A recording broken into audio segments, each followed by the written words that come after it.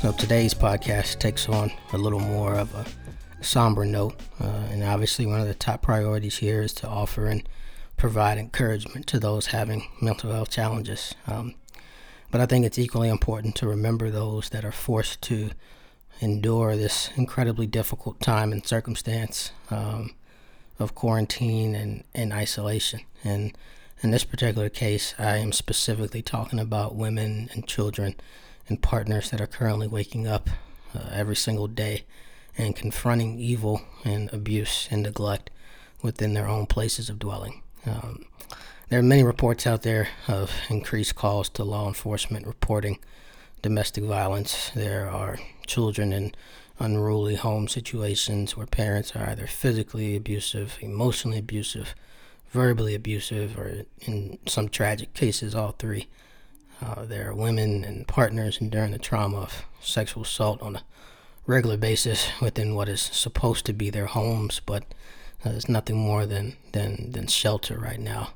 And so like sheltering in place is not comfortable for most of us, but for some of us it is quite literally unsafe. And this doesn't minimize the challenges that anyone else is having. But I do think it requires us to pause momentarily. I would hope daily.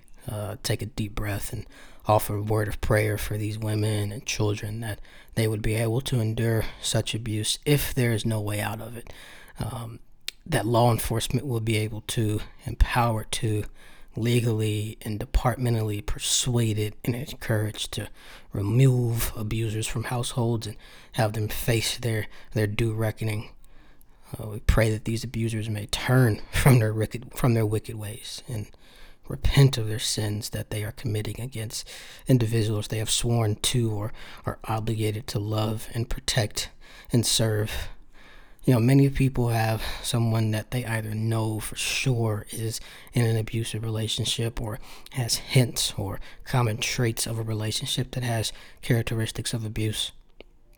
And I want to be incredibly clear here in that you never want to do anything that may jeopardize the safety of someone that is currently a victim of domestic violence or child abuse. So in this particular case, it may be worth hopping on the internet and finding some, reputable sources on how to handle these types of situations. But for people that you're relatively close to, one of the things you can do is genuinely and consistently check on them. See how they're doing, FaceTime them if possible and if safe instead of calling or texting, so that you can potentially get a better idea of their mood, maybe visually see if they have visible bruising, whatever it may be. But at the top of my list is the need, the biblical call for us to act and live in community right now in a way that exemplifies Christian living. And so this may not be possible for a lot of people. If you're living in a one-bedroom or, solo studio apartment, it's likely a strain that you just simply cannot undertake at this time for both practical and financial reasons, and may also be for spiritual reasons. And, all that is totally understandable. Don't feel like you're lesser than because you're not in a position to do that. But for those of us fortunate enough to have homes with bedrooms that are not currently being occupied or basements and other living spaces that are open for use, if you know women or children that are currently enduring any level of abuse, physical, emotional, sexual, my exhortation today, if you can do it in a way that is safe for both the victims and for you and your family, is to open up your homes to these people and provide a safe haven for them during these troubling times. And for anyone that knows of folks that are victims of abuse, but you're not in a position to offer personal help or assistance right now, please know that that's okay. You are not less than because you don't have the means or aren't healthy enough yourself mentally or physically to confront that. And to these folks, I would simply recommend that you take a look at the available resources for folks enduring abuse in their dwelling, and that you may find a way to share these resources with victims in a way that is safe for all parties involved. And you're going to be able to find this list of resources at relentless.love. On the homepage, you'll see a featured post at the top that says mental health resources during COVID-19. And there'll be a link to a series of resources that we can use to help our most vulnerable loved ones during this time.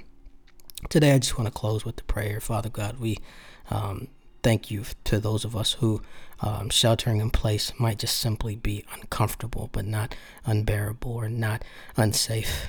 Lord, we want to uplift and just give unto you the children, the women, the partners, the spouses who might be undergoing abuse right now, Father. Lord, we pray for their safety. Lord, we pray for their perseverance in this time. Not a perseverance in the sense that, they should have to find a way to endure this, because they shouldn't. No one should have to stay in these situations. No one should be in these situations. No one should be a victim of abuse, no matter the relationship to the abuser, Father. And so, Lord, we pray that you would wrap your arms around these people, that you would protect them, that you would restore them. And Father, we pray a practical healing of sorts. Obviously, one spiritual, that these parents or these partners who are doing the abusing would see their wicked ways, Father, and turn from them, that they would truly repent, but also that they would be held accountable in the court of law by law enforcement.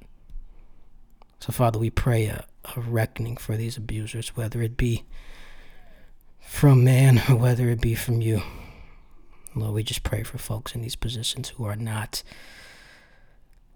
shouldn't be victims to them, Father.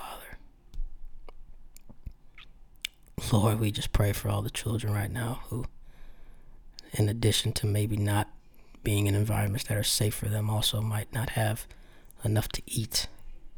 Lord, we pray for all the organizations that do the great and difficult work of providing shelter and comfort and alternative help to victims of abuse that may be holding on by a thread financially right now or from a staffing perspective. Lord, we pray that you would give them resources to be able to continue with their work, that you would provide them with the creativity to be able to continue to provide support and alternatives and relief for children and women and partners and spouses who might be victims of abuse right now. Lord, we pray that you step in and that you intercede in a way that only you can. We don't know when this virus is going to end, when the world may go back to normal, when victims of abuse may have access to the resources that they had before. But Lord, the things that were available before this pandemic were not enough. And so we pray, Lord, that in some way, not only can this time be used to help provide relief and support to people who need it most, but that we can use this time somehow to increase the resources that we are committing to these individuals, Lord. Lord, keep their bodies, keep their minds in this time, Father. Lord, intercede in a way that only you can. In Jesus' name we pray. Amen.